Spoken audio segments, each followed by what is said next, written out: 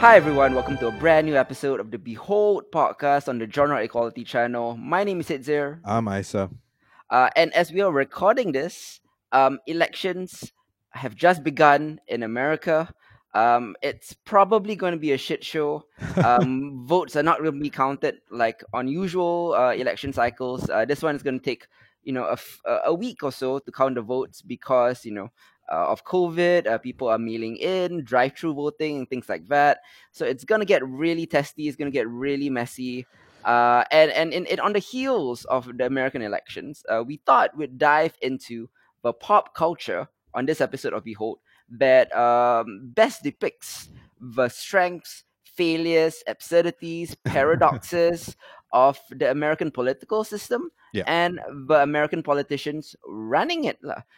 So that will be the theme of this episode. But before we go any further, I do have to remind you that the latest episode of Genre Equality is now up on our Mixcloud and it will be up Yep. on Singapore Community Radio next week. They're kind of taking a break this week. So if you want to listen on Twitch and Facebook, it will be up next week. We talked about lots of stuff, man. Mostly Halloween themed. There was the Mhm. Haunting of Bly Manor. There was Lovecraft Country. There was Primal. Those were our kind of three big topics of the month.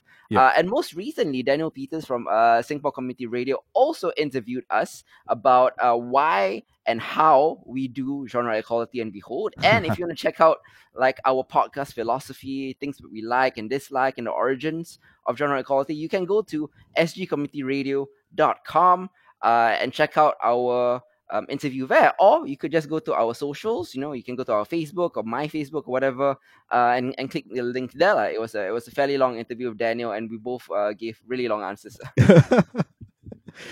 Yeah, I mean, much like our podcast, even though we try and keep things concise. Yeah, yeah. But it's good lah to elucidate. And Daniel didn't cut anything, which is great. Yeah, no editing there, so fantastic. If you really want to delve into how it got started, where we are now, why Behold began, then do read the interview. We delve into our thoughts there lah.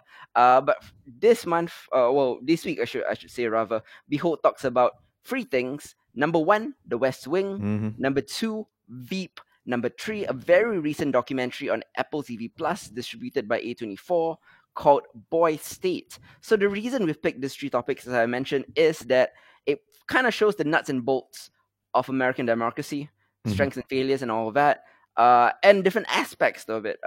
The West Wing, being an older show, about 20 to 22 years old right now, Yeah. is depicts the idealism, but the hopeful idealism that existed in American democracy from a different era, Mhm. 20 years ago. Veep, more representative of what it is today, is a bit of a cynical, satirical farce, Yeah. which began as an exaggeration but ended up becoming prescient. Mhm. And Boy State, incredible documentary talking about the boys and girls involved in a little program in America for politically inclined youths. It's a camp that gets about 1,000 to 1,100 kids to basically build a representative government from the ground up.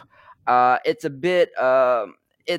an interesting look into how partisan dynamics have filtered through the system in Mhm. America, and how even the children are being trained to approach politics and activism in the same way lah. Yeah. So if you want to talk about the system, its faults, what it can do, what it cannot do, whether it's good to teach the next generation of leaders the system, that's what Boy State is all about. But we will begin with the West Wing Mhm. because just a few weeks ago, or rather 2 weeks ago, the West Wing had a quote unquote reunion episode on HBO Max.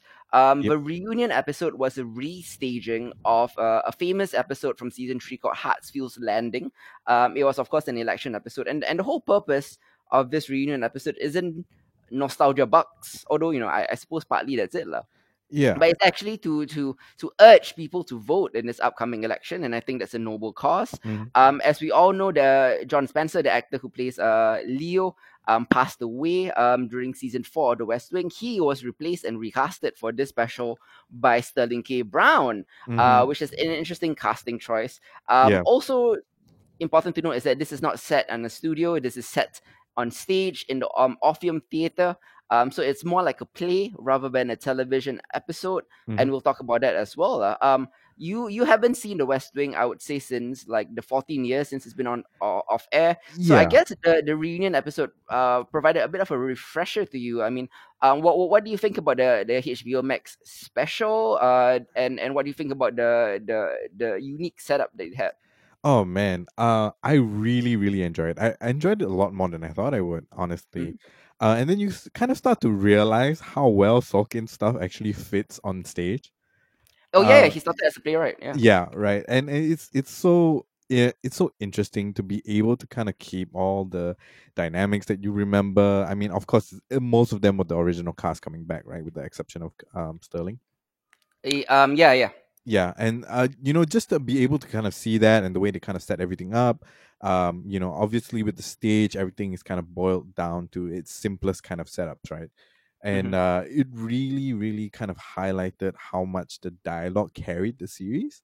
Mm, And of course all the Sorkinisms, right? Like, it's just brilliant people talking with brilliant people about brilliant things, yes. to no end, and as much as it has gotten a bit tired, I think, in recent Mm, times, the Sorkinisms, rewatching, or rather watching this special, really kind of reminded me like why the West Wing was as big as it was back then, and why hmm. Sorkin became the name that he became. I think like it is one of the most definitive of his works, right? Like his style really worked for what he was trying to do with the West Wing. Yes. Yeah, yeah. I mean, I totally agree as well. Like, most of my close friends would probably know my love hate relationship with Aaron Sorkin's writing. Just the previous month, Sorkin came out with The Trial of the Chicago Seven on Netflix, a Yep. fantastic film. If you haven't seen it, it represents Sorkin, um, at his best, you know. Hmm. But I have also frequently seen Aaron Sorkin at his worst, so you know, I'm torn between loving and hating Aristotle. You know, like Yeah. the maddening, irresistible proposition, right? That in an Aaron Sorkin production is that speech can change hearts and minds, Yeah. and Sorkin loves speech. Period. He features a lot of motor-mouthed walk and talks where cleverness of the characters, it kind of mitigates the fact that they all sound awfully similar. Quippy exchanges that ping pong back and forth Hmm. around to an eventual callback later on. Yeah. Arguments that rise in a calculated crescendo until one character breaks into a yell and the room falls abruptly silent. So I've heard myself rant about these tropes for far too often. Lah. You know, at its best, you know, it is exhilarating, it's brimming with eloquent wit and insight. All you have to do is look at, you know, A Few Good Men, Hmm. Sports Night, Moneyball, The Social Network, and The West Wing being at the peak of it all. At Yep. its worst, it is didactic and condescending, Hmm. featuring annoyingly smart characters reveling in their own intellect. The Newsroom, Studio 60 on the Sunset Strip, the Steve Jobs film, you know. Yeah.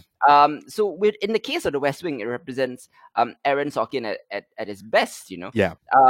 And the stage aspect of the HBO special really elevates speech because stage is all about, you know, talking, speechifying. Hmm. Sorkin is almost quasi Shakespearean in a way, you know. Yep. Tons of phrase and eloquent monologues just happen like everyone can deliver eloquent monologues, you know. And looking back at The West Wing, which is about 20 25 years old now, you know, Yep. how do you think the show has held up? Number one, just or in a vacuum, like how, you know, as a show, how do you think it's held up? And number two, how has it continued to reflect or not reflect American politics? Uh, I think, okay. So the messaging for this particular rendition of Hartsfield's Landing was to get people to vote, right? And I think, uh, to that extent, they definitely achieved, a very powerful message, right? Like by choosing this particular episode, by having the guest stars on, by encouraging, all sorts of demographics to kind of vote, right? From anywhere from, the male black vote to the youth, to getting Samuel L. Jackson on board and all of that, like using the episode as kind of a platform to echo that Hmm. that call to action. I think was really, really powerful. And I think it is a testament to the fact that many facets of the West Wing continue to be relevant, right? Even to Yep. US politics today. But even I think I can't remember. Maybe it was Rob Lowe, right? Who at the Hmm. beginning was basically um, addressing some of the criticisms that the West Wing had of itself, right? That it Yes. is Yeah. idealistic, that it's romanticized, and all of that. Hmm. But I think that doesn't change the fact that at the end of the day, that idealized vision, or that kind of like pure vision of what it should be, Mm. doesn't lose any power, right? I think if anything, in this day and age when we are looking at the way things are Yeah. currently, it's even more important to have that, right? Because it is a benchmark, and as unrealistic or as unpractical people might claim it to be, Hmm. it is something to aspire to, Mm. right? And aspirations, I haven't been high for a long time, I think, Yes. as far Yeah. as US politics go. So Yeah. definitely, I mean, I didn't revisit all of that, right? Mm. All of the West Wing. But just from this alone, right? The fact that they stepped out of there and they did an excellent, excellent job at executing this special, it really does have relevance, right? And even though it's not relevant in the way that a lot of the political satire that we're getting these days are relevant, but there's hope, there, and using that as a message, as a call to action, I think is really important. Indeed, I mean, sometimes you need Batman, and sometimes you need hope, so you need Superman. And Superman this is the Superman of political television shows. Yeah. I think Hmm. it was a potent fantasy, but it was also a civics lesson. Yeah. Looking back at my young self in secondary school, watching The West Wing, it was, I think, the first show on American television that reviewed the nuts and bolts of government in a way that no other TV show or film had ever attempted before, Yep. which The West Wing lah. Hmm. In the first two seasons of the show, Sorkin's kind of overheated rhetoric showcased comic timing and interpersonal rapport that really elevated his writing to another level. Most showrunners don't function as auteurs, but Sorkin was an auteur, and everything that he does has his it's very signature. Like it does feel like Sorkin all the time. Yeah. When he was on the show, he left the show during season 5, but Sorkin claims sole or partial credit for 86 of the 88 West Wing episodes that he ran, Yeah. which is insane. His frenetic pace and all-consuming obsession were the hallmarks of the show too. Characters, as I mentioned, famously walked and talked, muddling through new strategy, or more likely debating the finer points of policy and proposals Hmm. with theatrical, quippy banter. There were wonks and workaholics, preening stuffed shirts, obsessed with their own Ivy League degrees, but they were right about race, they were right about homophobia, they were right about AIDS, they were right about guns, so on and so forth. Yes. Um, and mostly everyone cared. That was the joy of West Wing. It wasn't a White House crammed with cynical operatives or smarmy opportunists, Hmm. right? It Yeah. was an administration of patriotic, high-minded bureaucrats who were obsessed with your ability to do good. It made the West Wing a political show via the public service sentiment Hmm. of a show like ER, for example, which exalted doctors. Yep. Characters working early mornings, late nights, slept in their offices, came in on weekends, all in an effort to try to govern the leading country in the free world. So in that sense, it is a very optimistic, idealistic view of American democracy from a different era, Hmm. right? If you think about, yeah, this was kind of a liberal fantasy, in a sense that the West Wing was, Yeah. but it had no shortage of Republican characters or GOP characters, conservative characters, and Yeah. the thing that struck me as most hopeful and at the same time most impractical about the West Wing was that their opponents, from the GOP, the conservatives, were never portrayed as villainous. They were Yeah. always intelligent, Hmm. good-hearted, and Hmm. operating on good faith. Yep. They had fundamental disagreements on policy. Hmm. You know, they disagreed on guns. They disagreed on abortion. They disagreed on immigration. They disagreed on race. But at its core, they were all respectful of each other. They all Mm. believed in the sanctity of the Constitution. Yeah. They were open-minded enough to consider each other's arguments. Uh, and that is where I think the West Wing failed Yeah. in a sense. Yeah, Mhm. do you think so? Yo, absolutely right. I think the assumption that people play fair in politics, I think it's the main kind of weakness, Mm-hmm. and the real kind of the allegory of that essentially, Yeah. right? It was especially clear in Hartsfield's Landing, because you talk about chess, you know. Yep. The rules are laid out. It's very clear. There's 64 squares. Sorry, I just got on off of a binge of Queen's Gambit. Queen's Gambit. Yeah. Yeah, which is a story for another day. But yeah, so with it's well laid out, right? Like there's a set rules, and everybody kind of plays by those rules, and the one-upmanship of that, is calculated, right? And always is calculated, which is a far cry from, I think, what actual politicking is. So it is a weakness for sure, but Mm. again, right, there's nothing wrong with portraying an ideal, especially when that ideal you know could be achieved. Not no Could be achieved is the wrong way to put it. I mean, like, it is possible to get closer to that ideal than we think it is. It's Yes. kind of Yeah. my stance on it. Yeah, it's just that it's so far away now that it seems an impossibility, lah. But you have to keep in Yeah. mind that, maybe in the mid 90s, or the late 90s, Hmm. it was kind of erring towards that. I know, I realized that there were scandals in the Bill Clinton administration. Of Yep. course, Hmm. there were obviously the George W. Bush era. Hmm. Wasn't ideal in terms of the war on terror, and the two absolutely unnecessary wars happening Hmm. in Afghanistan and Iraq. But that all seems really quaint, compared to the quagmire that is American politics now. Yeah. They were arguing really black and white issues. There was nuance in it, and the thing is that there is no more nuance now, Yeah. and the West Wing really reveled in the nuance. It was such again, it was such an idealistic show. Hmm. There was this liberal fantasy of competence, intellectualism, and social justice in power, and not just social justice on the Democratic side, but Yep. social justice on the Republican side too. Yep. Everyone wanted what was best. They just had different ways of going about it. Hmm. And I think like in real life, like for example, Senator John McCain, right, Yeah. was the idealized Republican opponent that the West Wing liked to portray. Yep. They were full of integrity. They had different points of view, obviously, but they played fair. And I think that is where that is the thing that opened the door for a show like Veep, lah, because Yeah. you know what I mean, lah. Yeah. Yeah.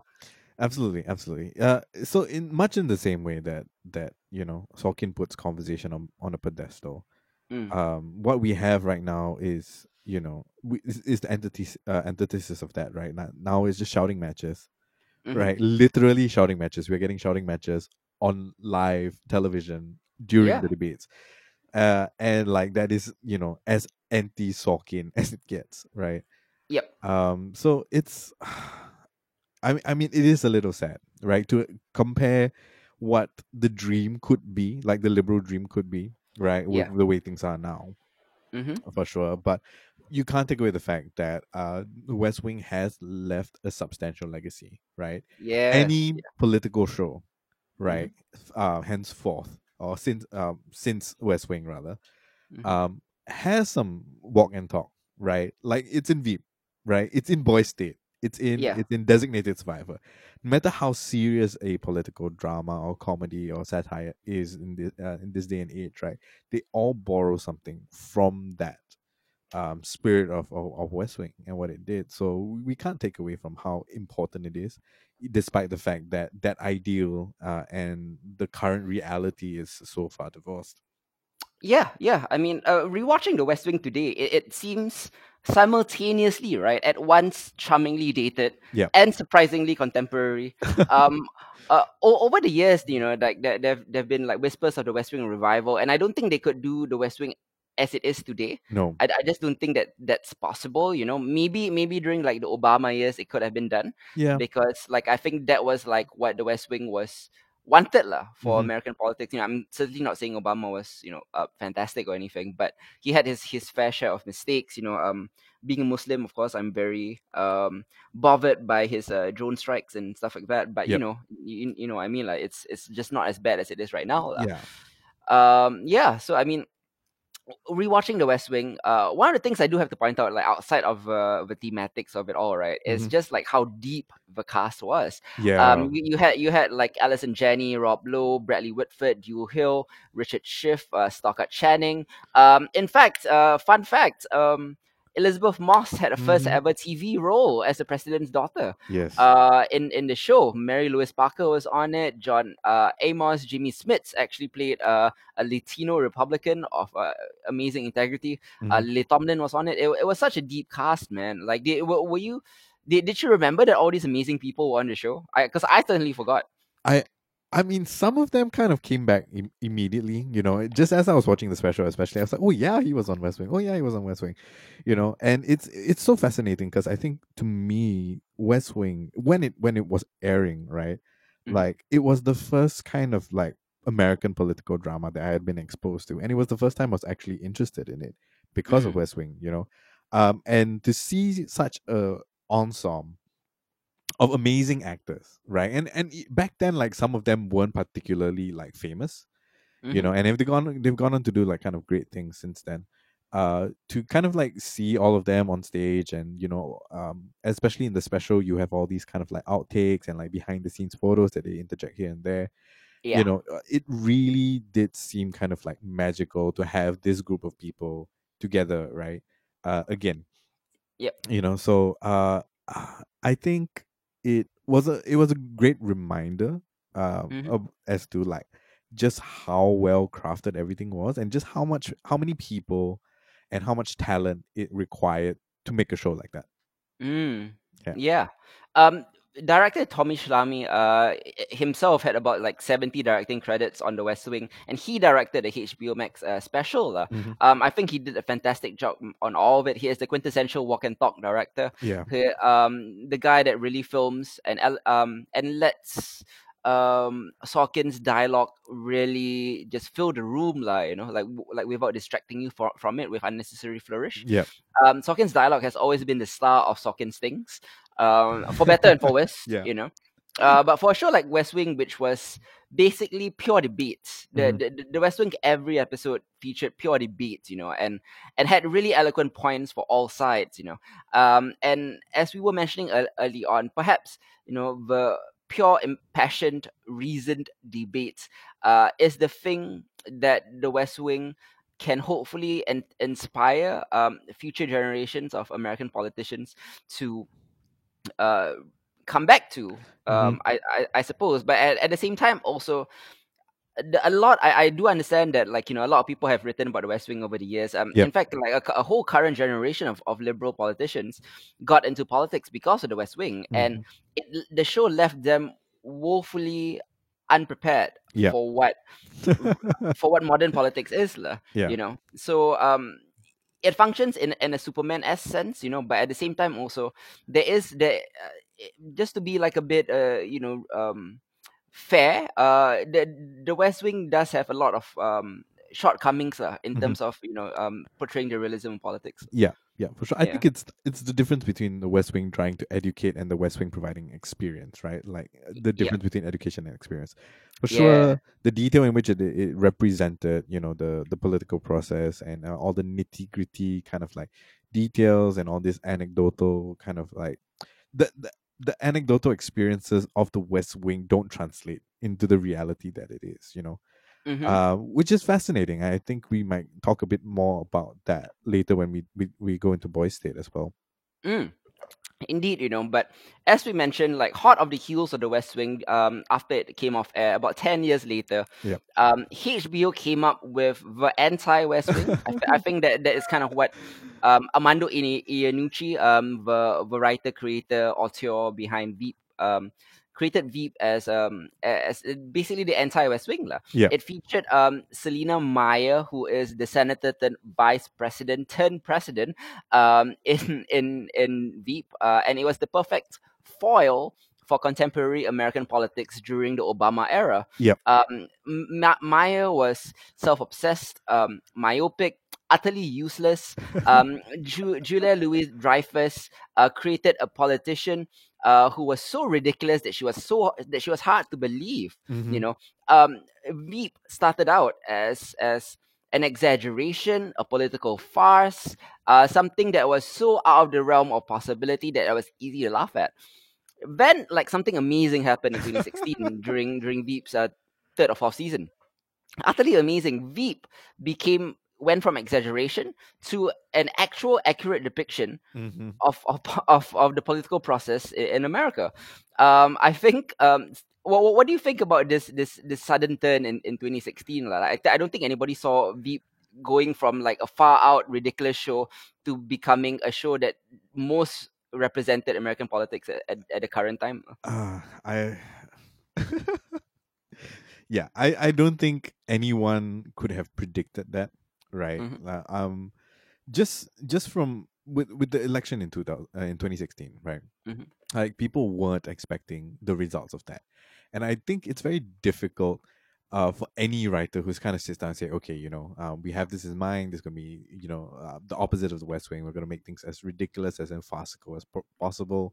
We're gonna Hmm. make people laugh about it, and hopefully within that there's some sort of moral or lesson involved. Yeah, yeah. And Everyone was incompetent. yeah, and like Yeah, everyone is just flailing all the time, right? In the most ridiculous ways. And you have this entirely absurd cast of characters that, just uh, uh, it is so ridiculous, it's beyond belief, right? But yeah, then for that to kind of like switch for that to kind of unfold before everybody's eyes, I can only imagine what it's like, to be on the in the writing room at Veep and just like, we can't talk real life right yeah. now.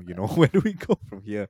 But they still managed to do so for what, an additional 3 seasons, 3 seasons. right? Yeah.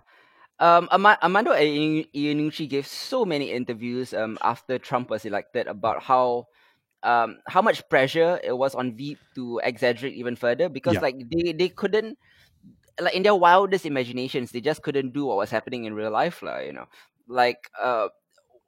it was ridiculous, like the incompetent flailing characters you were talking about Yep. that represented Veep, Selena Meyer being at the top of them, actually felt rather competent in comparison to the people running the White House in real life. Yeah.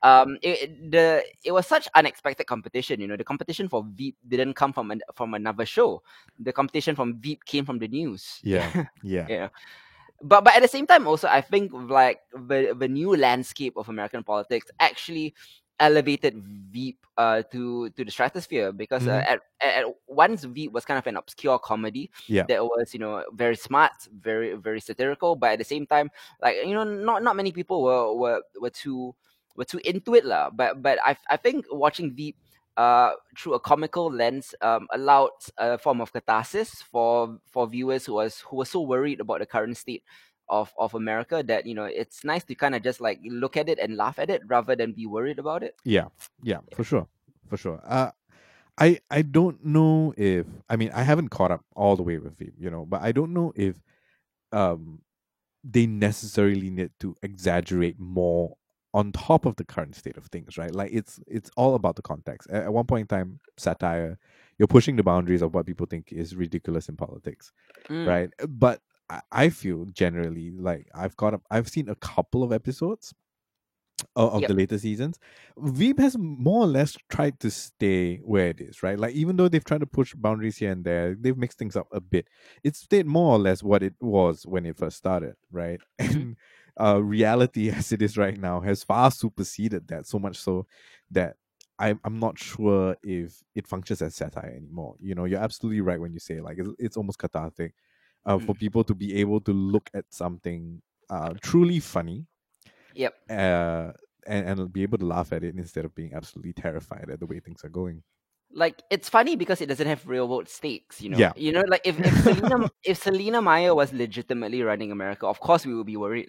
Yeah. Yeah. But the thing is, it's a fictional world, which allows you to laugh, and it's better to laugh at this fictional world than the real world that we have now, Hmm. like I was reading so many interviews in the lead up to this episode from Julia Louis Dreyfus, who, I mean, amazingly, I do have to say, amazingly crafted yet another iconic sitcom character that is Mm-hmm. as iconic as Elaine from Seinfeld. Mm-hmm. She Mm-hmm. has just won 7 Emmys for the show, which is absolutely insane. Yeah.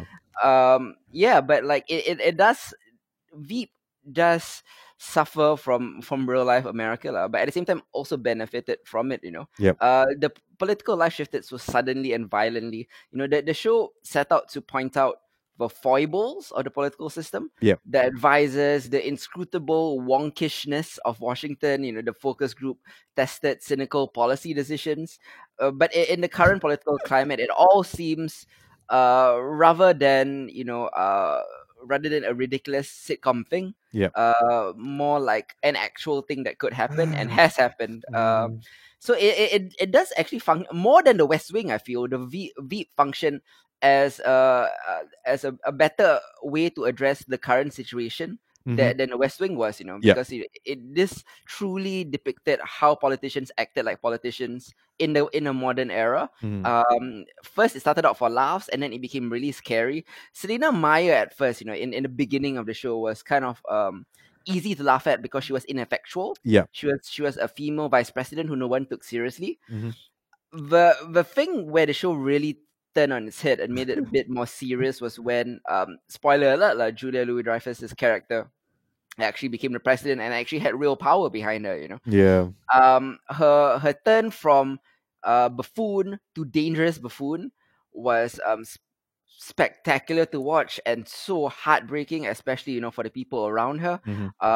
Her turn to villain was done so well, that I think, like, Veep season 7 came out at the same time as Game of Thrones' final season, and at the same week they add episode. There's a famous episode where Danny goes full evil, Mm-hmm. and Selena Meyer goes full evil, and the way that Veep did Selena Meyer was so much better than how Game of Thrones did Daenerys. I feel it's insane that this, like, satirical farcical show Yep. also had like real character moments and real character arcs. Like, I don't want to diminish Veep as just ridiculous and all the time. Its characters over the years actually developed. You felt for them. Mm-hmm. Mm-hmm. You for example, Tony Hill's character, basically Selena Meyer's lapdog. Yeah. Scary. Mm-hmm. I felt for him too. Their disintegrating relationship with each other Yeah. was both comical and heartbreaking. Mm-hmm. Yeah, Veep, I think, was in the end of the day, like years from now, I think Veep will go down as a more prescient show than the West Wing is. Definitely, definitely. And I don't know if anybody could have predicted that pre to 2016. Yeah, yeah. So I mean, I don't like Veep ended at the appropriate time in its series finale. Mm-hmm. Because I don't think Veep could have gone further than it did, but it ended in a perfect way. Like, and I know you haven't seen the Veep series finale. Yep. And there's no rush. You can take your time. The show will always be there. Mm-hmm. I will just have to say that the Veep's series finale is one of the most perfect, like pitch perfect series finales that you could ever want, from any show. Damn. It ends in such an ideal way. I can count on one hand shows that end this perfectly. Yeah. Yeah. Okay. Okay. I mean, I'm gonna slowly make my way through everything. hmm I'm slightly more than halfway through, so I'm looking forward to it. Correct. And plus, I do enjoy that Selena Meyer is kind of like, they don't just make. It could have been easy to make Selena Meyer a Republican, but Mhm. just the fact that she is a Democrat, Yeah. just shows that this kind of like cynical incompetence and flailing happens on both sides of the aisle. Yep. Yep. In a polarizing real world climate. Mhm. It at the same time also, the series is armored with the ability to analyze, critique, and hold accountable both the Democratic and Republican parties, Mhm. making for a more balanced and well-rounded satire. And that's why the series so wonderfully defined the zeitgeist of today. Yeah. Yep. Yep. Absolutely. I agree.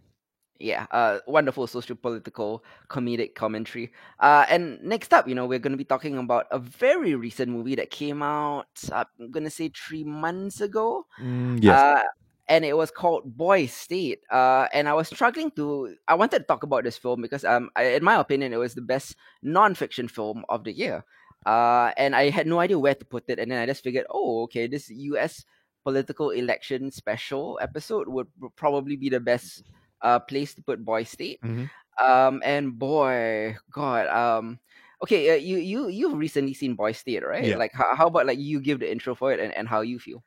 Okay, so essentially, every year, right, the Yeah. American Legionnaires, they sponsor a political camp called Boys State.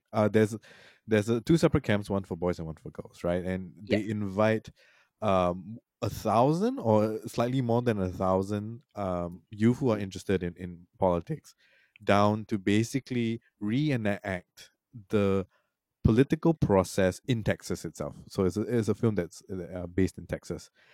So this includes them being randomly sorted into two parties, Mm. and then from there they have to vote their party officers into power. They've got to decide on what their platforms are, or, what their stances are. They got to elect all their officials, and then the highest office that one can obtain during the camp itself is to Mm-hmm. be governor of Texas, of Boy State, right? Yep. So you have these two parties again, kind of like battling out. It, to be clear, they are sorted into parties known as nationalists and federalists. It has nothing to do with the actual bipartisan politics of today, right? Correct. So Yeah, they're but it completely, also mirrors the bipartisan system, lah. yeah. It mirrors the system, but not exactly the politics, right? Like that is supposed to be formed. Up, up to the boys, lah. Yeah, it's up to the boys to kind of form that. Interestingly enough, that it gets formed along the lines that you think it would be formed, despite the Yeah. fact that it was supposed to be randomly assigned. So we Yeah. basically follow a key number of players during the camp itself, right? Most of them being boys who were vying for some of the more prominent, prestigious roles Mm-hmm. um, that were available during the camp. And we follow them through kind of like their personal stories and where they're from and all of that, and they elucidate a bit on their belief systems and where that comes from, what their strategies for campaigning are, and why they're interested in politics in the first place. Yeah, so that's kind of the premise of Boys State. Yeah. And I really, really enjoyed it, Mm-hmm. because it's fascinating to kind of see, first of all, like a very detailed look of how the political process in Texas is like, right? Mm-hmm. Up to the governmental office. Yeah. But just to see how these boys try to fill those shoes, right? And try to like fulfill some of the aspirations they have within this very kind of like controlled system is completely and utterly fascinating. Like some of the Mm. twists and turns and the way things played out, right, completely caught me by surprise. You Mm-hmm. know, so I, on the whole, I really really enjoy Boys State. How did you feel about how things played out? Well, I mean, first of all, you already know that this. I feel like one of the year's best documentaries, Yeah. and I feel like it presents a fascinating look at teenagers brought together for an exercise in government, as a civics exercise, Yeah. which somehow manages to unerringly encapsulate partisan divisions in America right now. Yeah. And the opening medley of past participants, which include Bill Clinton, Hmm. Dick Cheney, Cory Booker, Rush Limbaugh, Supreme Court Justice Sam Alito, kind of only stokes your curiosity about where these particular youngsters will be 30, Oh 40 years yeah. from now. Yeah. Absolutely. And situated in Texas, sponsored by the American Legion, Boy State was kind of described as a week long experiment in self governance, a sort of Hmm. summer camp for really really smart nerdy student body president types, Yep. putting them through the process of electing legislature and eventually a governor and actually proposing legislation. Yet the intense lobbying and campaigning process exposes fractures within the American society, Hmm. as well as flashes of a win at all costs mentality, Yep. including the dirty tricks and tribalism that pervade the political system today. It's permeated all the way down to our youth. Hmm. The kids have clearly absorbed talking points and tropes from Uh-huh. the media they consume, Yeah. as Absolutely. evidence during all the speeches, where some kids are proclaiming our masculinity shall not be infringed, etc., etc. Ultimately, the film kind of zeroes in on the candidates for governor, like the high office representing the nationalists and the federalists. And one of the stars of the documentary, and I feel like one of the more hopeful bright spots in American politics, is a kid of Mexican immigrants Mm-hmm. named Steven Garza, Yep. whose progressive point of view puts him at odds with many, many, many people. You have to keep in mind that Boy State in Texas are made up of boys from Texas, Yep. Yep. meaning that everyone from both parties lean very right. They Mm-hmm. all lean very conservative. So Yep. there's a lot of talk about protecting Second Amendment rights. But at the same time, Gaza's personal charisma wins over some of the attendees to his side amazingly, Mm-hmm. in a very red state, Yep. and I think the directors, Jesse Moss and Amanda McBain, have accomplished a seemingly impossible task of taking a group of ambitious, media fluent teens and somehow making the camera feel like it melts away, Mm-hmm. in a manner that makes their interactions and even their posturing seems real and unforced. Yep. Yep. Already one can see that the participants are not merely struggling to find points of compromise, because that's important in politics, finding points of compromise, Mm-hmm. but in some instances they are sacrificing core beliefs Mm. in pursuit of victory. Yep. Yep. One kid says sometimes you can't win on what you believe in your heart, Yep. which is true, Mm-hmm. admitting that his stated opposition to abortion rights Yes. is not where he really stands on the issue, which is amazing because this kid understands that he's running in Texas, Yeah. and he's not going to win on a pro-choice platform, Mm-hmm. despite the fact that that's what he truly believes, Yep. And it's sad because I can tell that the kid has this idea that he can change the machinery from the inside once he is elected, But Yeah. at the same time, once you are elected, you are beholden to the electorate, Mm-hmm. who expect you to fulfill the promises of your campaign. So that is the catch-22 of American politics. It is fascinating, and some of the speeches here by these kids who are 15, 16, Oh my 17 God. Yeah. are ridiculous. Some of them just have me uh, standing up, cheering, Yeah. clapping. Yeah, I will follow you to the death. That kind of thing. Yep. That there is a sense throughout these politically engaged youths that they will eventually become leaders, which makes the apparent lessons that they have internalized and the figures who they admire. One is actually compared to conservative pundit Ben Shapiro, which is so scary. So it makes it both inspiring and alarming. Mm-hmm. Absolutely. In a way, I feel like this is the political version of Netflix's Cheer. Oh yes. Yeah, That is yes. Absolutely. I can see where you're coming from. yeah, yeah. Yeah.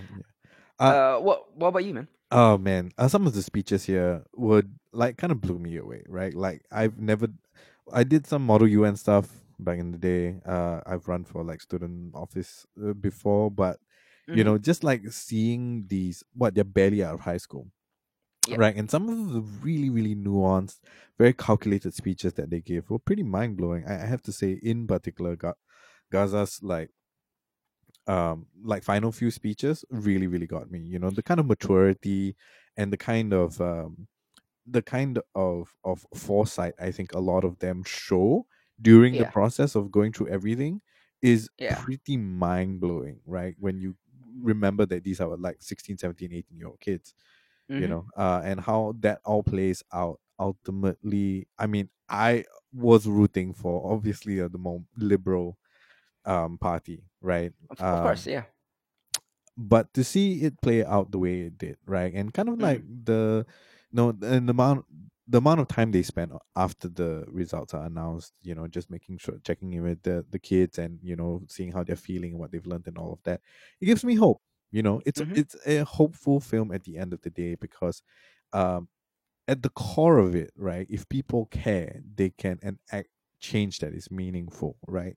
It is possible to change minds, Mm-hmm. and I think like embedded within Boy State itself, despite the machinery of it ongoing, right? And the machinery of it ultimately decides. Mm-hmm. There are these like small stories, especially of just like kids coming up and saying, I totally understand where you're coming from, right? Like we may not share the same thing, but I felt you. Like these things are things that I hope to see in politics. Mm-hmm. And I'm hoping that the youth having these things as they are trying, or aspire to like political office, is an indication that in the future that might happen. You know. I agree. With respect to Stephen Gaza, who is of course the son of an undocumented Mexican mother, Yeah. and also Rene Otero, who is an African American teen from Chicago, who Hmm. is just a maverick personality with a Yeah. flair for progressive oratory, Hmm. that wins him the Nationalist Party chairmanship, at least until impeachment proceedings happens, which was fired up by racist attacks, which are so Yeah. it's almost predictable that was going to happen, Yeah.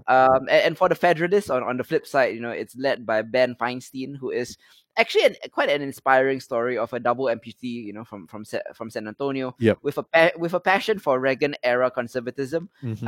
and no aversion to playing dirty. So he is a complicated character, He is. He is. yeah, and that puts him in line with this kid called Robert McDougall, who is a handsome football captain. Yep. The optics of it, he is strong, he's outgoing, he has strong convictions. You would think that he is going to be a strong player, but he is the one, as we were talking about, who is privately pro-choice. Yep. But yet Roberts lobbies against abortion because he's figured out that sometimes you have to stifle ideological stances in order to stump for votes. But Yep. as you were talking about, the inspiration part of it comes entirely mostly from Gaza, who is either characterized as a liberal snowflake amongst most of the populace in the show, Hmm. or a quiet voice in the storm. And just the fact that this unassuming guy from the beginning, who you thought could never get the 40 votes to even be a nominee for governorship, right, Yep. became a front runner.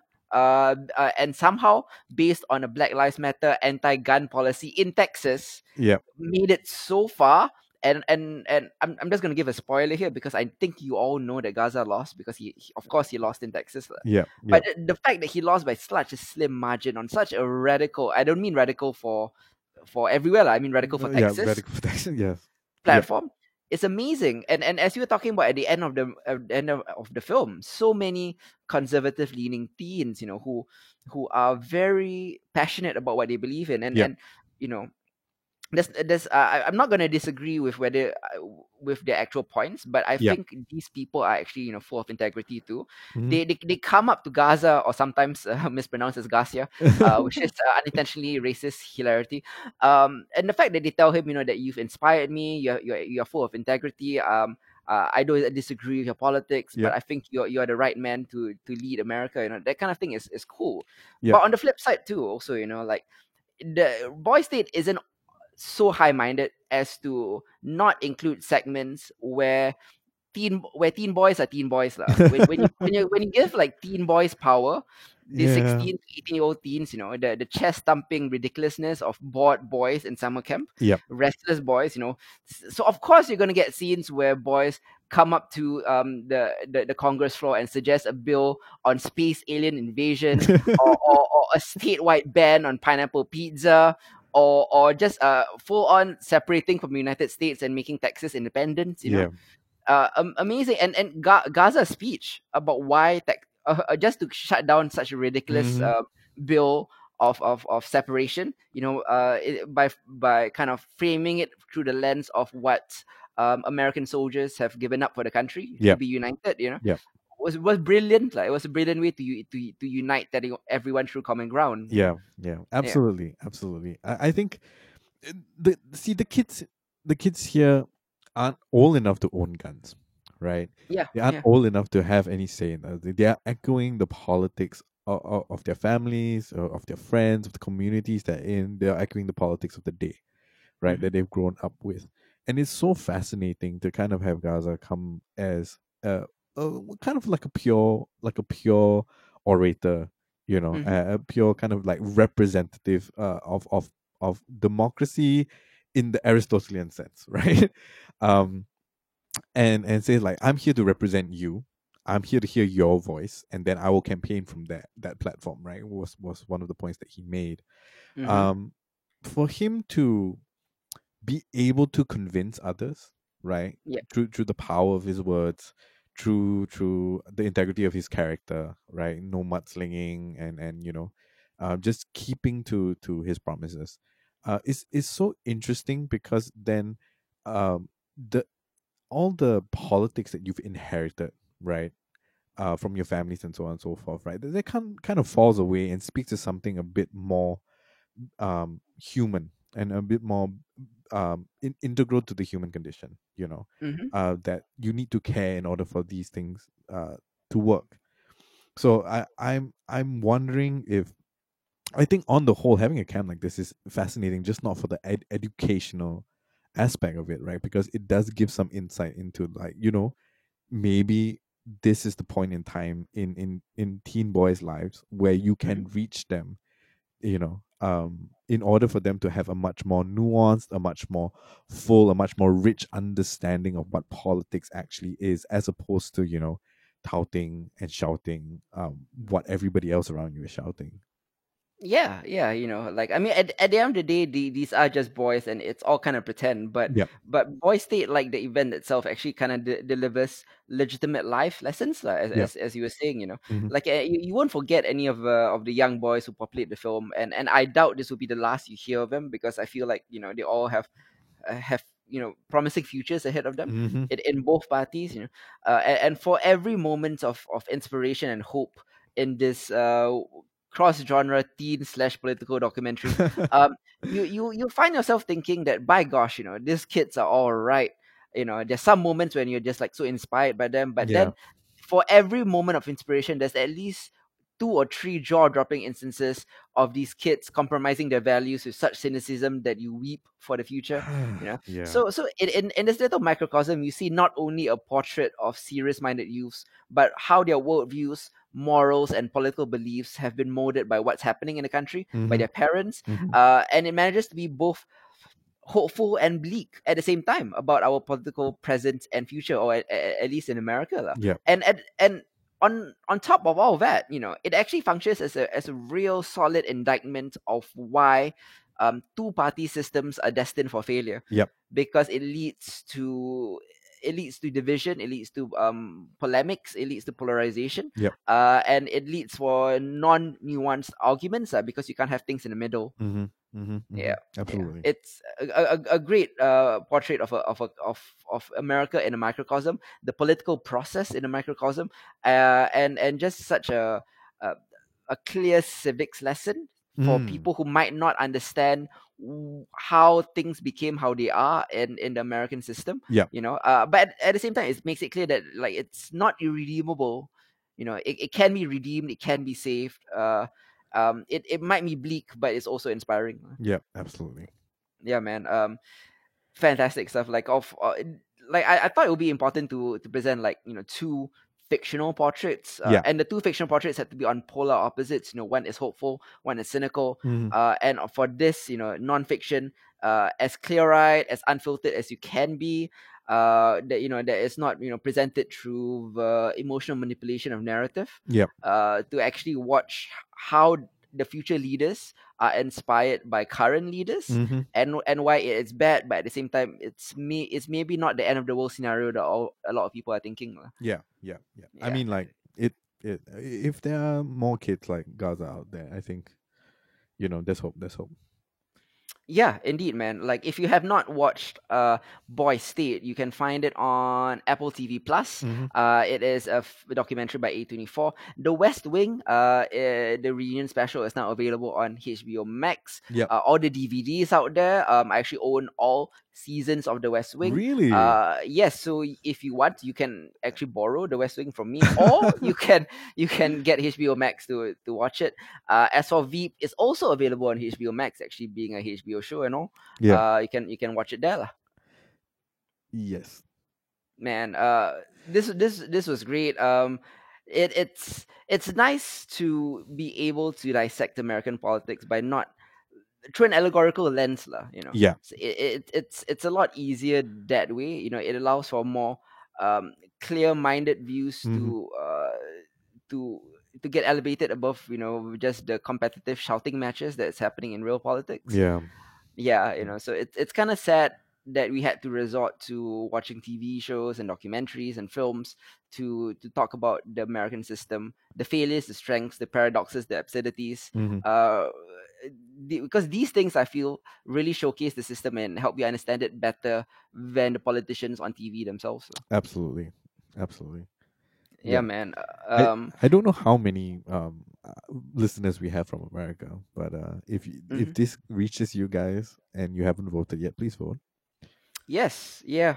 This episode will be out on voting day of in America, but we do know that the next week is going to be really contentious also because I think Trump is going to be claiming victory before the votes are counted, therefore he can discount the votes. Yeah, It's going to be interesting to say the least. Hopefully, it doesn't lead to a full-on civil war, or just like a full-on like military coup or whatever. But it's worrying times for American politics, and it should be worrying times for everyone because yep, American politics trickles down to the economy and foreign policy of nearly every country in the world, including us yeah, here in Singapore. yeah. I don't think we would be here in Singapore talking about TV shows about American politics if it wasn't important to the rest of the world.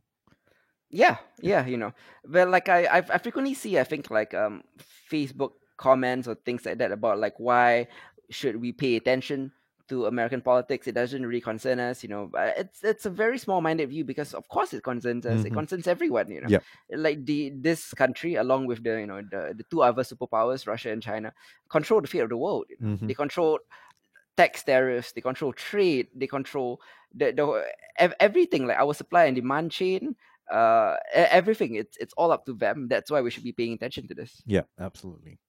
man. Yeah.